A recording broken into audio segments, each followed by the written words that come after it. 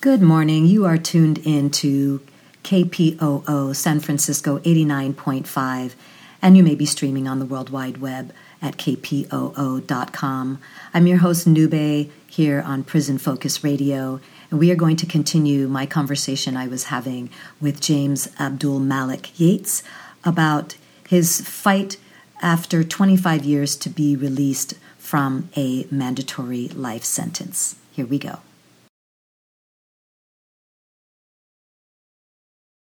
So you have worked, though, 2 years pre-trial to get yourself educated about what's happening, and yet and still, and you're trying to avoid, obviously, a life sentence, but you are ultimately indicted and convicted for life, for this mandatory life. What happens from there? Well, let me go to the trial. In the trial, I was also represented by an attorney. During the trial, in the middle of the trial, I still had this same feeling that this attorney, although he's like the seventh attorney at the time, the seventh attorney that I've had, he is not doing what he's supposed to be doing, as far as my representation is concerned. So I ended up firing him, and I took the trial over myself.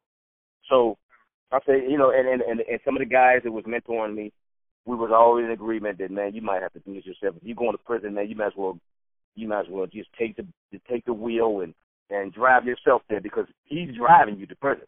You're going to prison with this particular attorney. But anyway, wow. So it took them 2 weeks to find. They took our indictment and they split us up into 3 groups, into 3 courtrooms, because it was so many of us. Right. And the group that I was with, it took the jury close to 2 weeks to find us guilty. 2 weeks? It took them 2 weeks, and I attribute that to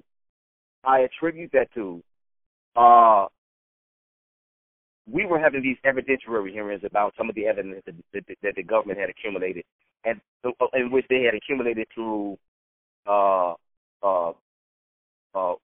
wiretaps.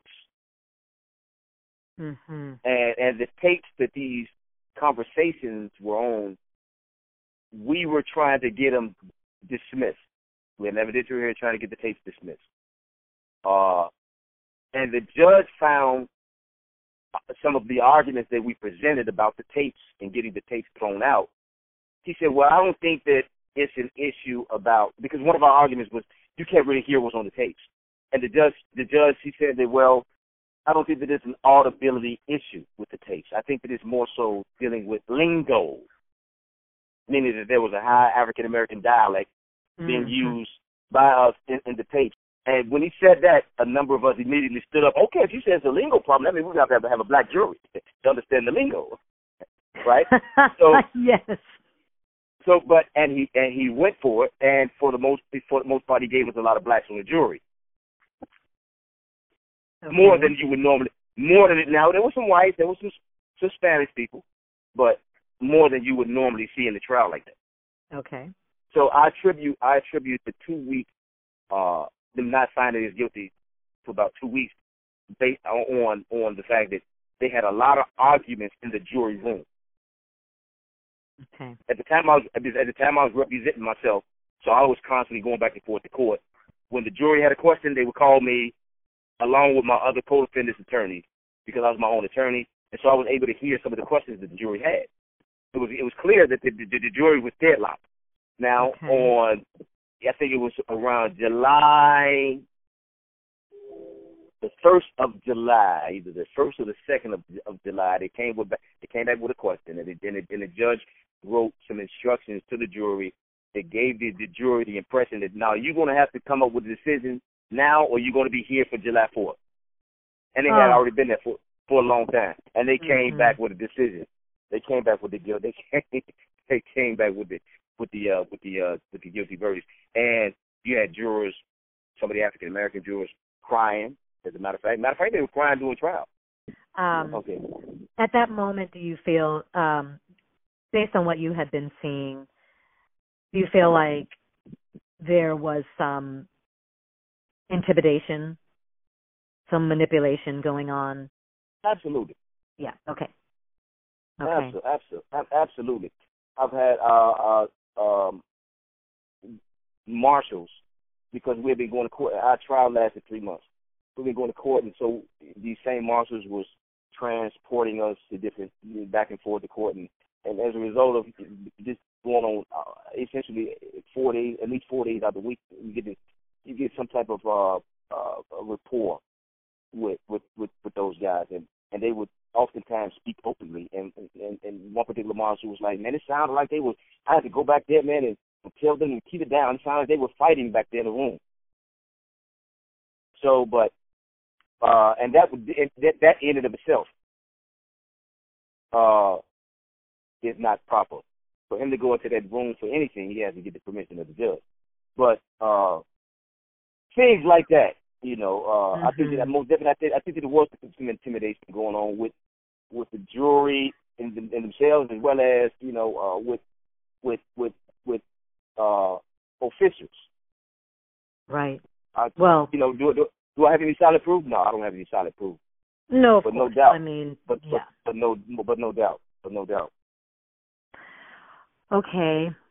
Wow. Did all of you in your group, were you all sentenced to mandatory life? No, only the ones who were charged with the CCE, or the continuing criminal enterprise. The other people outside of the 17, it was 17 of us charged with the CCE, and I believe that it was maybe it was 13 or 14 of us who actually went to trial with the CCE. Now the CCE descendants, we all received mandatory life. Okay. Were any of your family members there to hear this? The sentence? No, I didn't. I wasn't going there. I don't even think that I told them. I don't even think that I told them the day that I was getting sentenced. There's no way in the world that I couldn't have my family there for that. The day we were convicted, that day was so traumatic for me, because I thought that we were fighting so hard, and I thought that we had the law on our side, and so it was so disappointing. In fact, the day that the verdict came, none of our family members were able to even come in the courtroom. The courtroom was packed with politicians and reporters. None of us, we didn't, how they knew that it was going to be a guilty verdict. I can only speculate, but none of our family members couldn't even get in the courtroom that day. But it was so overwhelming to hear those guilty verdicts. I feel that was like the first day of my existence, to hear those guilty verdicts that day, because we had fought so hard, and we just knew that we got this. There's no way in the world we're gonna be convicted of this foolishness. There's absolutely no way in the world. And then we thought that the jury, based upon you had a number of blacks on the jury, was like, no, there's no way in the world we're gonna be convicted. But that was not the case. So it was tremendously tremendously traumatic. I mean, it was traumatizing to me, Of course. To be convicted, after fighting so long and thinking that the law, we got the law on our side, and I'm rambling again. Did I answer your question? Okay. What's your frame of mind? You kind of got to get busy right away. You're going in. You've been captured. You've got life ahead of you. What do you know your frame of mind, or do you want to go right to your continued fight? Because I know my frame of mind like it was yesterday. I mean, the day that it happened, I was the day of the conviction, or the day they convicted us. That particular day and that moment, I felt like giving up. That moment, I felt like, man, all right, man, the hell with this thing. Nah, I felt like giving up. After sitting for maybe a day, if that, sitting for maybe a day and reflecting, on, I got children. I got a mother who's looking at me a certain way. I got a grandmother who's looking at me a certain way. I got other family members who's looking at me a certain way. They expecting certain things out of me because this is the way that they raised me. So I get up and it's time to rumble. It's time to fight. So that's the frame of mind that I was in after I sat and thought, but that initial blow was like, man, it's over. I'm done. You can't win. You can't win against this. You can't win against this. Now, and I have to admit, over the years, I experienced that. Filing things into the court, knowing that I'm absolutely right on the issue, and the court rejecting it or denying it. You feel like, man, that's it. All right, man, I'm done. Then I sit and I'm reminded, no, you got kids, bro. No, you have a mother, bro. No, you have a grandmother. You got to keep rumbling. Excuse me, folks, but during my wonderful conversation with Abdul Malik, I did get a call from my loved one inside. And the reason I took the call is because Malik, who will be coming home September 3rd to be the editor of the San Francisco Bayview National Black newspaper, actually introduced me to Abdul Malik, saying that this brother had an amazing story, and so that is why we are connected. So I went ahead and took that call. So here we are getting right back to it. You were talking about this, the experience you were having of the feeling of giving up, but then constantly bringing forward your mother and your grandmother, your family to keep you going. Yes, and most definitely. Like I say, I've experienced the thought to give up a number of times. Constantly fighting and having your issues and your arguments to be rejected by the court. So much, so often. Each one of those, what the average person may have looked at it as a defeat. Each one of those, I don't know if I call them a setback, but each time that they did it, I experienced that because you put in so much work, you do so much research, and you make sure that all of your T's are crossing your I's are dotted, only to have it blown back into your face by the court is disheartening. And sure, I experienced that feeling to just say, man, all right, man, I'm just gonna fall back and just to hell with it. But like you say, conjuring up, thinking about, okay, I got children, I got a mother, I got a grandmother, now I got to get back to them, and they expected me to get back to them, and they expected me to get up off of my behind and do what I need to do to get back to them.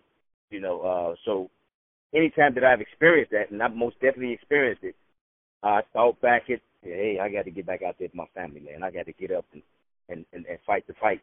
So, but essentially, that's a huge part of what enabled me to keep putting my best foot forward and not giving up, man, and keep that in the forefront of my mind, and that also helped me to stay away from a lot of the foolishness that went on in prison with because there's a lot of foolishness that goes on in prison, but that right there helped me to keep my eye on the prize, if you will, keep right. to stay focused, But most definitely, I had my days.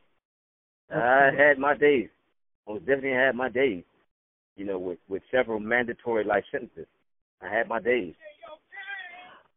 So I'm sorry, did you say you had several mandatory life sentences? Yes, I received a mandatory life sentence for count 1. I received a mandatory life sentence for count 2. I received a mandatory life sentence for count 3. I received a mandatory life sentence for count 4.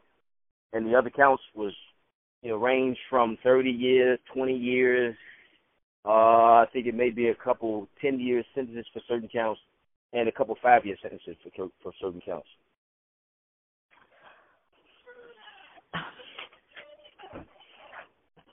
So, okay.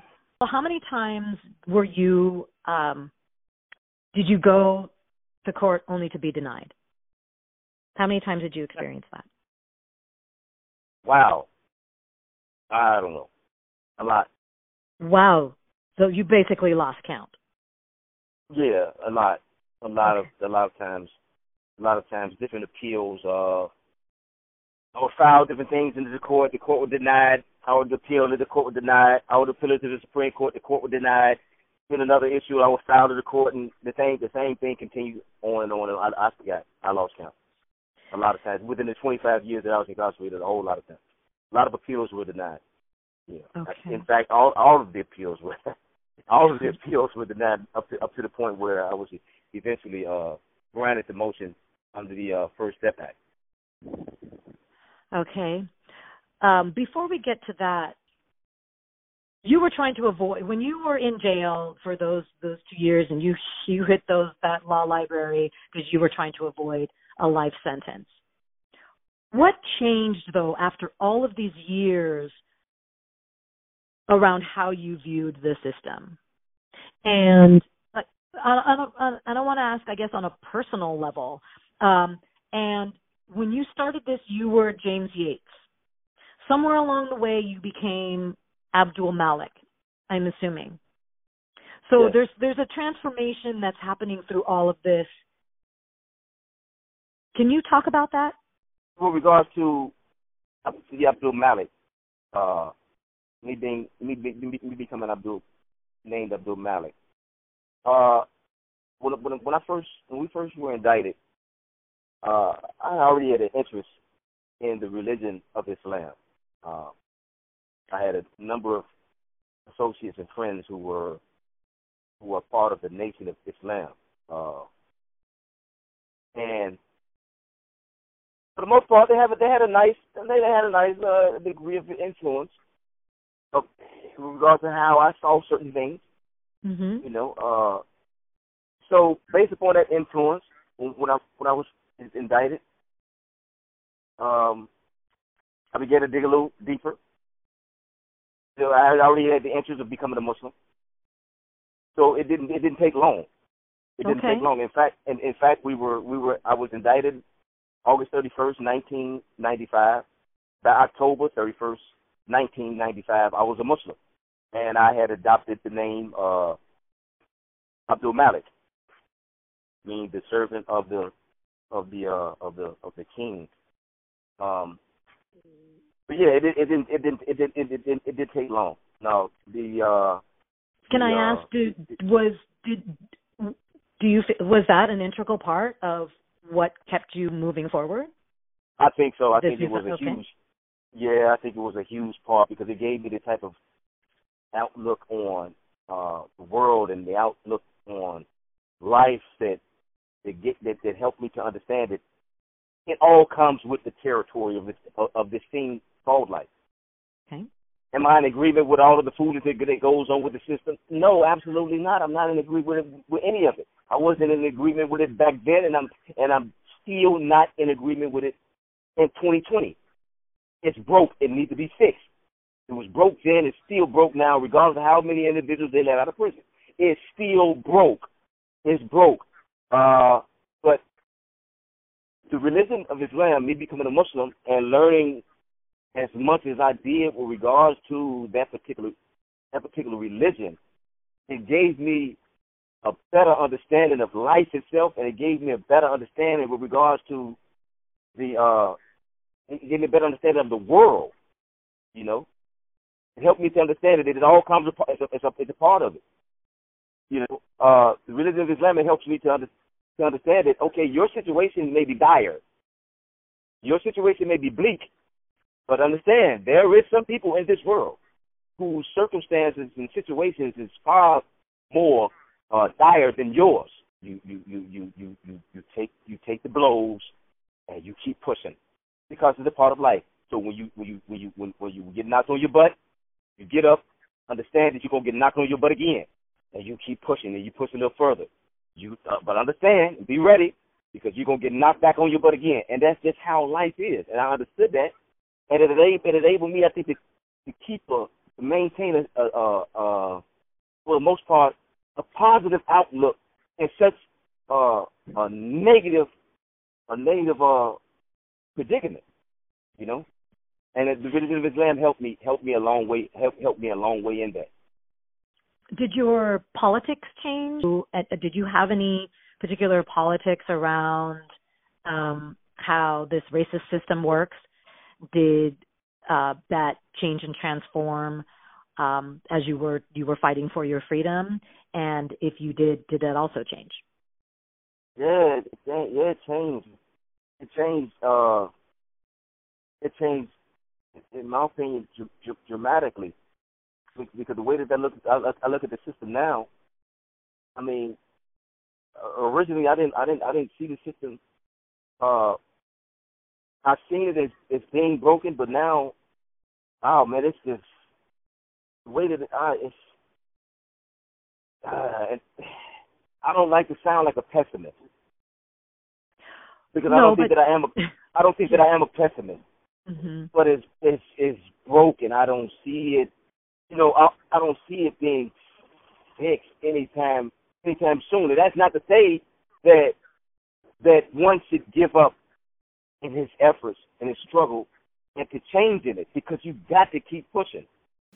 Okay, that is part 2, but not the end of my conversation with Abdul Malik. You'll have to come back next week to hear the final cut from that conversation.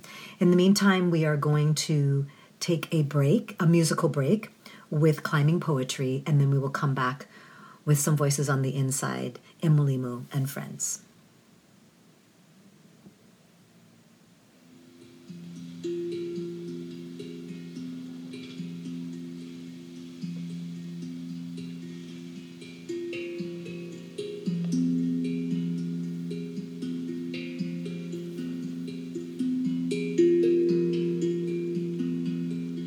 Let this be the best day of your life, 'cause it is the one you are living. Let this moment be a gift, 'cause it's what you've been given. Live as if this were the end, 'cause it's just the beginning. Close your eyes, open wide. What is your vision?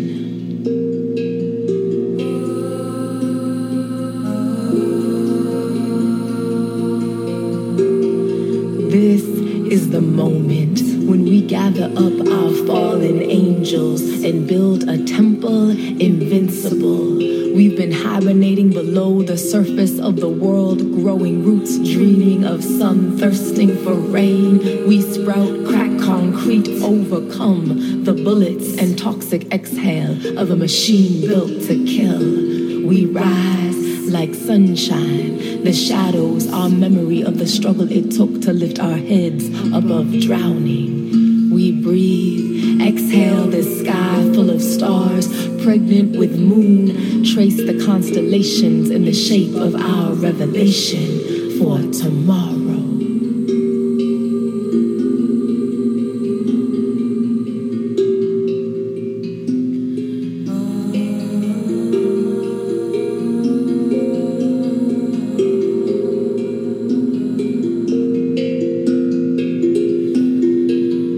This tomorrow has no name, but we are calling her forth.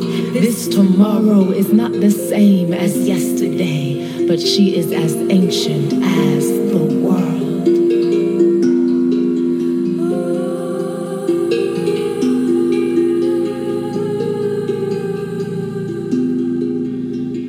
We are ready for light.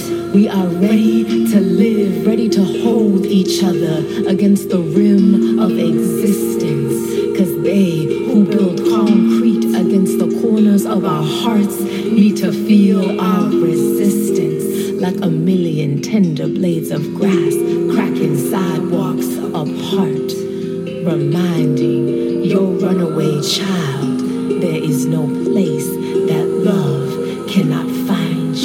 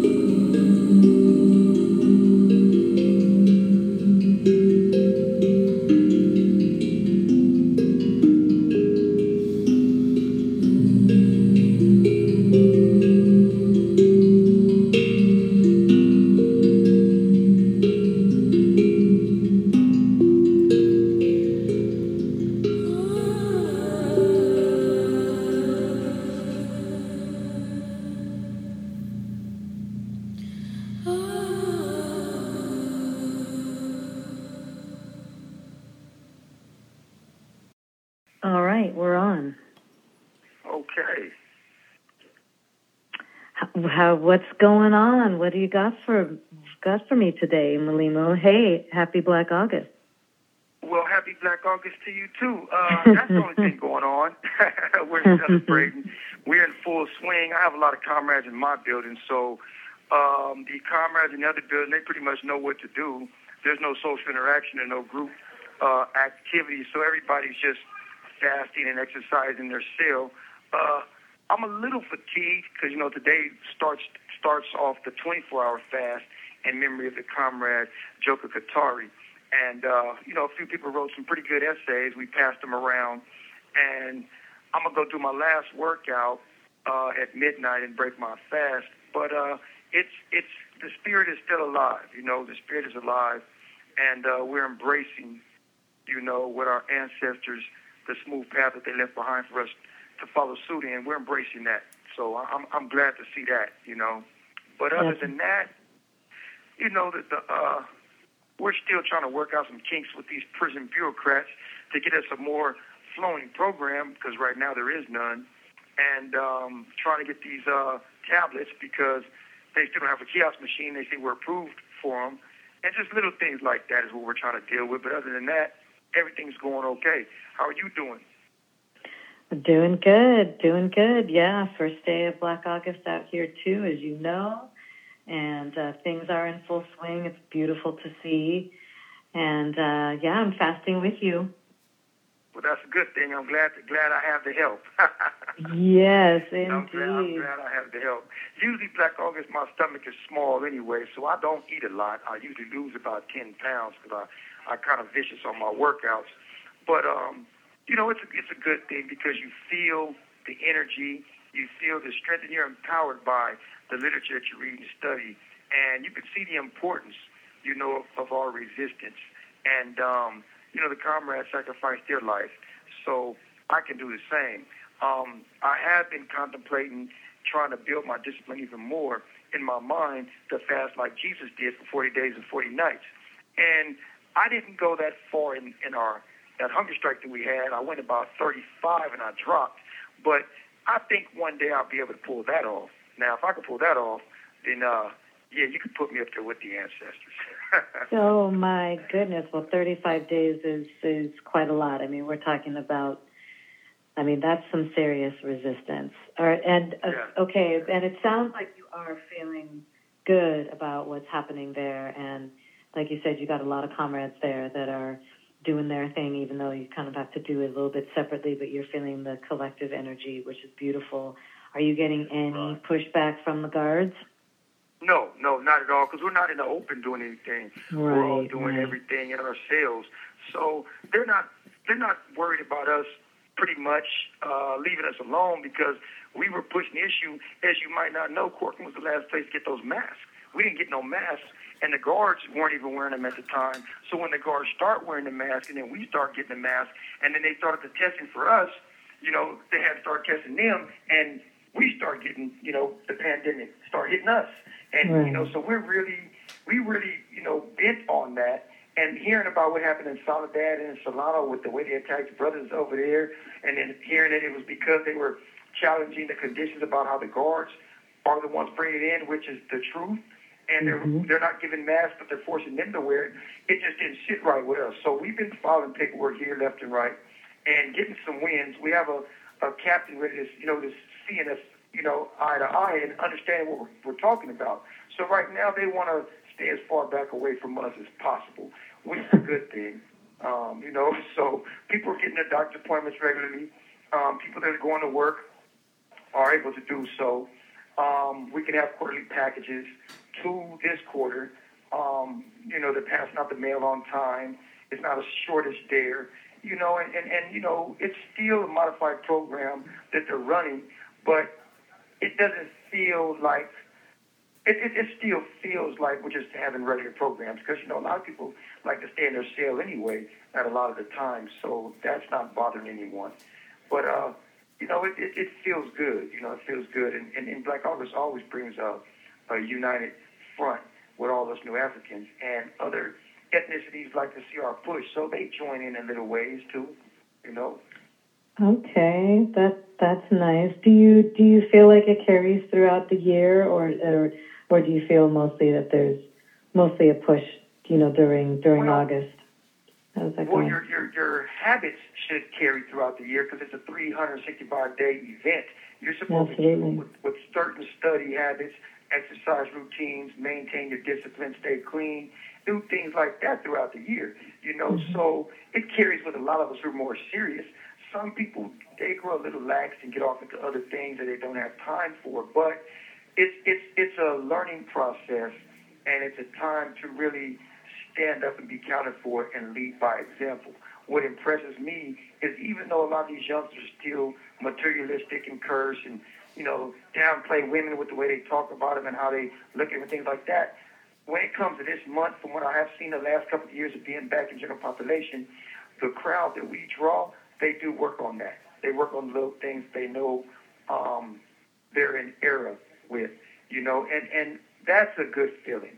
And then to know that, my education from the elders was right on point. I'm passing that on to others.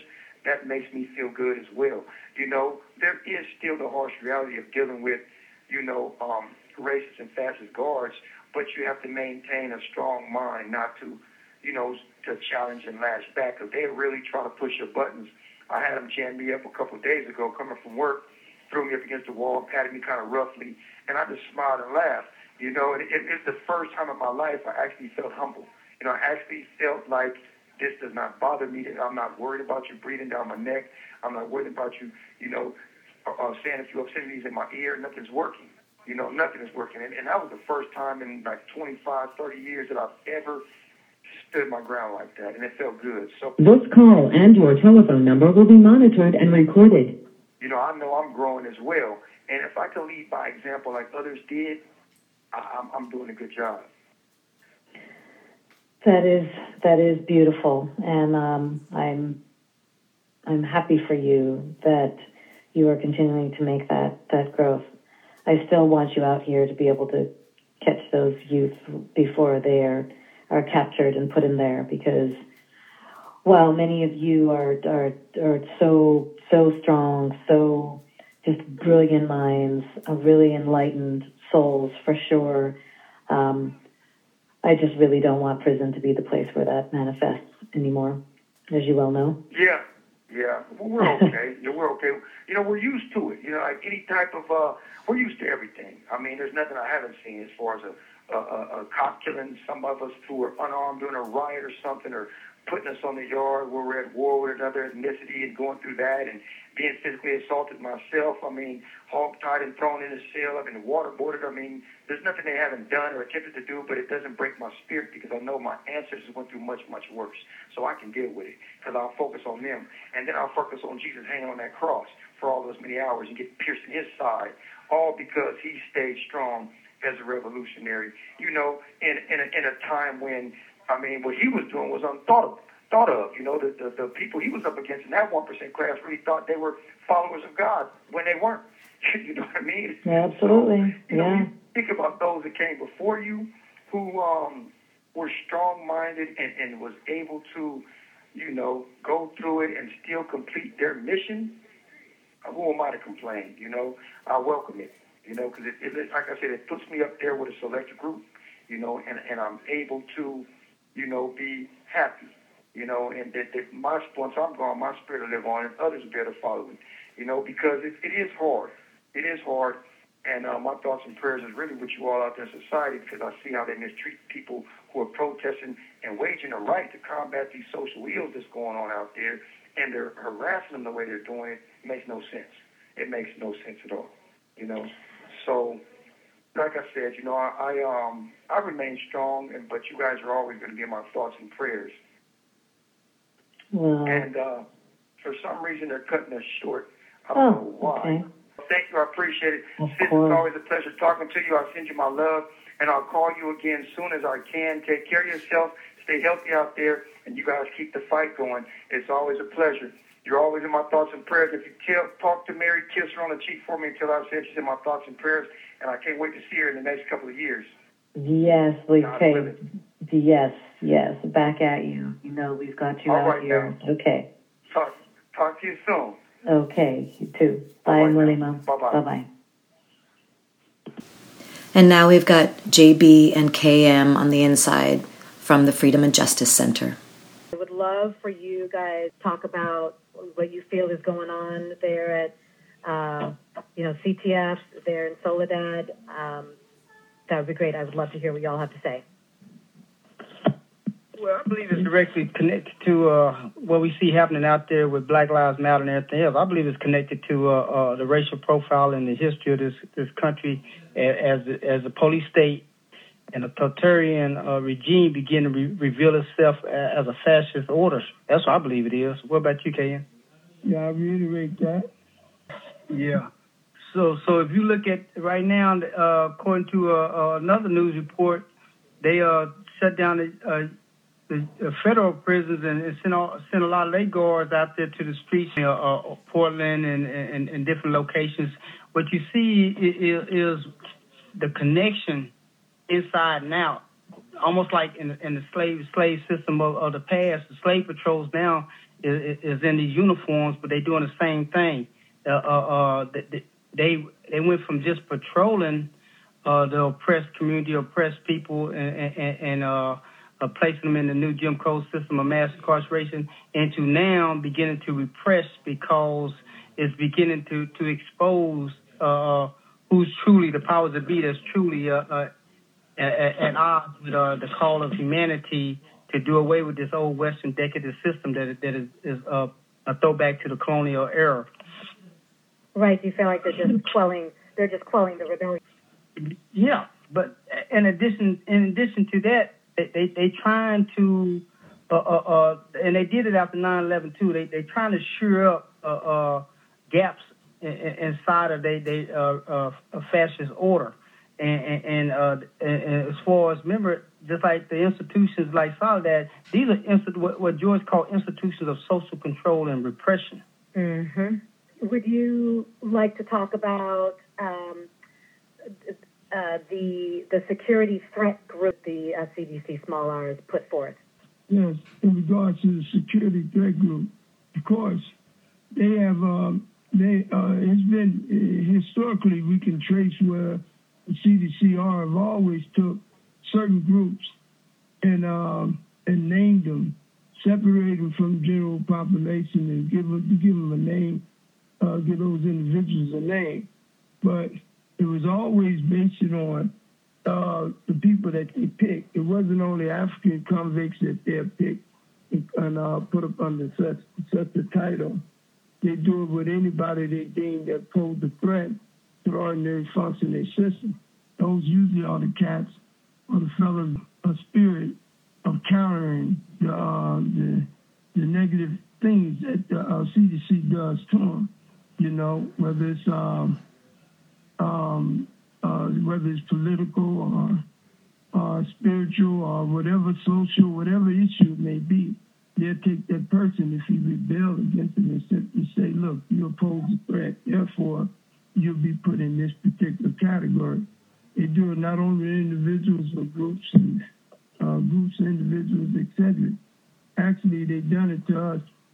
They just wasn't naming it when they put us in the hole in solitary confinement and start telling the world that we the worst of the worst, you know. And our experience in that, personally, 22 years of solitary confinement for me. And so when they come up with these titles is only to be used to separate people and to label them these certain titles. Now, these titles follow a person, even if they no longer considered security risks or whatnot. They still follow them. They go to the board, they'll bring it up. They'll bring up the same thing, and that's how the board would measure and deem it. Yep, and you can connect that to also that the indeterminate sentencing, how that plays out interconnected with it, because The whole thing is to get money off of bodies to fill cells. So when the writing was on the wall toward the end of the home strikes, and they knew they was going to start to release that class, what they did is they created in October of 2012, they created what was called STG, Identification Management, and there was another word with that, Identification Management, on that manual. Immediately, the class opposed it, filed an opposition. You see, people that's interested, huh? The Asker class. Yeah. Filed an opposition, and in that opposition to that, it was made clear that this is an example to create another body of individuals to fill these cages that should be condemned and shut down. So when you look at and that was filed immediately. They had the guys isolated, and Scott Kernan rolled that out with George Urbino, and immediately it was opposition filed. The problem is that these same guys today, including at Soledad, they haven't did their homework. They haven't studied and looked at this. So when the SCG pop up, it's like a foreign concept to them because they don't understand it. And this is their generation who's been targeted as the future ones to fill up these warehouses and sales for longevity of the money count. So somehow or another, they're going to start learning. They're going to start studying about how that whole SDG scheme works. Inside of it. Well, so then what do you, can I just ask, what do you think about this 3 a.m. raid that happened at CTF involved 200 plus black prisoners only, and it was only white and Latino guards that raided their cells and basically just abusively pulled these guys out of their cells, completely stripped their cells of all of their material, saying that they were investigating STG activity.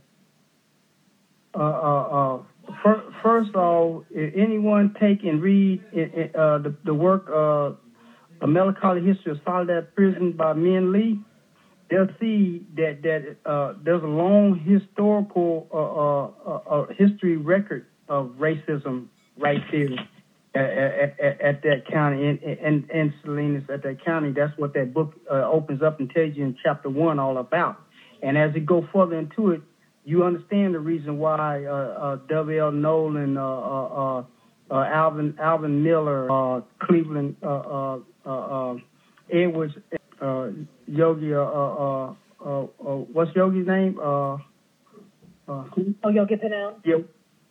Yeah, he was there. Why they all was targeted and treated like they was when they was placed in O-Wing, Old Soledad. So you look at a long history of what white guards and brown guards had did historically toward black captives. And as you go further into the book, you'll see it begin to play out to why you see the same strain coming up to date, still happening. So I think that's something that this has to be framed in and looked at is in that history light, because it happens on both the old and the new prison. It's institutional racism, and it's clear. It's just that a lot of times people don't call it for what it is, but it's definitely institutional racism. Do you think this has anything to do with also Black August coming up?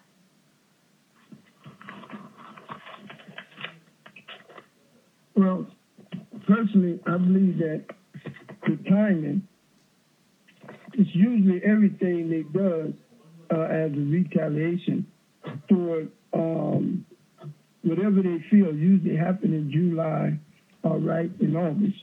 Hold on 1 second. It's okay, folks. Okay, and so to us,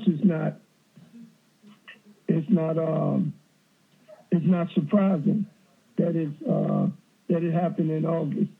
You know, one of the officers that was part of that raid was from Salinas, and he brought it to one of the fellows' attention. That I didn't know you had so many members, revolutionary members over there in Soledad, and so that pointed to that this planned invasion was directed toward conscious individuals, you know, and to that point, I believe Black Caucus is related to the time for them to invade in that fashion, you know. Have you heard about this taking place in any other the prisons? Not like that. Not to that degree. Right. No. Have you, KM? Hold on. No. See, if you look at again, at that county and those guards that work there, they're so far away from CDC headquarters. They're like their own. They like the guards was at Pelican Bay. They was behind the redwood curtain. This call and your telephone number will be monitored and recorded. I'm listening. Oh yeah, so it's not to that extent, but I believe that because they know prisoners is also opposing that regime, and I'm talking about New African, Black African prisoners taking that front role and doing it because they know that's happening. I believe that they targeted them because they believe that they also is tied to the outside oppressed people rising up right now. Mm-hmm. I think you're right. No doubt. Yeah. All right. Listen, guys. I want to thank you for that, for just bringing all this wisdom and bringing the frontline voices to what's happening. So I appreciate this. Okay, thank you. We always appreciate y'all that's on that side on that line of the new Jim Crow system. Bring it to attention. Okay. Do you want to? Yeah. Is there any one last thing you want to say? Yeah, we don't get to hear from KM all the time, so I'm gonna let KM. I know. I love this. Do that. You know. I wish, like you said, this interview kind of threw me off balance. I wish I was more studied on the subject matter because it's so early that happened. But human violations in prisons, the CDCR, it's a constant for us, for them to violate all the groups. So there are human violations. We always challenge it, and so it's so many, and it's a constant. And like the brother said, that it's a good thing to have outside strength supporting us in these different acknowledging these different things. Like you said, historically, it happened to George Jackson and all of them. Soledad is known for this, and it always happens between July and August. You can always trace something like always come out the institutions on this, and I'm glad you guys acknowledge that. This is clearly discrimination, because they pointed out a particular group to do it too. Thank you so much for educating us, really. Okay. Yeah, we knew that was one of the biggest challenges during the HS was to be able to enlighten those that was coming in and was joining in that push to open up the climate chambers. And we knew a lot of education because there's a lot of background. That's a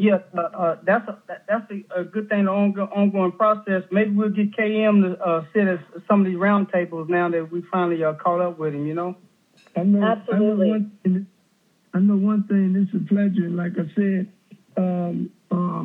next time I know I'll be more armed with the subject matter, and because like you said, so many pieces involved in this type of thing. This is not new, and it happens so much to us that I'm glad that you picked this particular time and brought point out the fact that we got what we call Bloody July that is happening now, and that's a commemoration time as well. It's a time, and Black August runs right into that, and just next week will be Black August. And the statement that the officer made to one of the Revolutionary Conscious brothers over there in Salinas points to the fact that this raid was we already know was directed at a particular class, but they had other motives involved. In the midst of this coronavirus, forcing them to be tied together with no masks on says that this was an intimidation move. And like Bruce said, they have been doing it with individuals across different joints, and that's been surprising. Yes, indeed. All right. Thank you so much for that, and we will make sure that the people will continue to get educated by y'all. So thank you. All right, be safe out there. Okay. Okay. All right, be safe. Right. Okay, you too. Thank you so much, you guys, for taking the time. Okay, thank you. Okay. All right, beautiful people, that is our show. Thank you for joining me this morning. I want to give a big shout out to our loved ones and friends behind the walls and their families. All the work that's being done out here, seeing what the families are doing out here for their loved ones is unprecedented and wonderful to see, especially in the face of COVID, and what's happening at San Quentin and is happening throughout all of our prisons, detention centers, and federal prisons and jails as well. So thank you, and I want to give a shout out to everybody that showed up at San Quentin, even if you weren't able to be there, if you were there virtually or in spirit. Thank you so much for all of the support, and to No Justice Under Capitalism for their amazing organizing. I would like to please go to California Prison Focus's website at www.prisons.org and check out our new Prison Focus mailbox, where you can hear community members reading the letters, the powerful, beautiful, heartbreaking letters that we get from our loved ones inside every day. And please, if you can, make a donation there. California Prison Focus is a long-standing human rights organization that could absolutely use your help, and the only way that any of us can be using your help, can keep going, is from community involvement. So please go there to www.prisons.org and check out our website and make a donation if you can. Also, I would like you to support, if you can. Something that you can do right away is go to freedomforchip.org. He is one of the longest held political prisoners. He's been in for 50 years, and there is a campaign to release him that is ongoing. If you would like more info to help Chip, you can also email theplum2175@att.net. That's THAPLUM2175@att.net.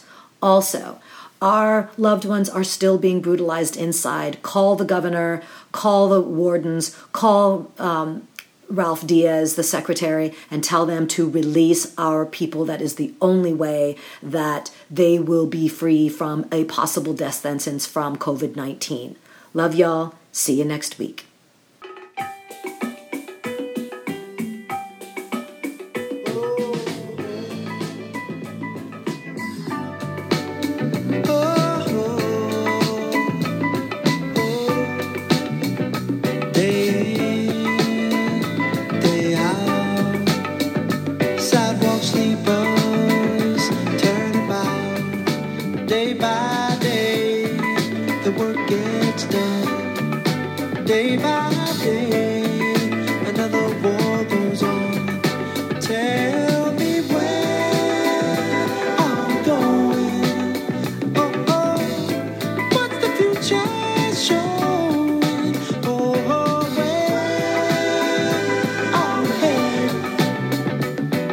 With all that's going on.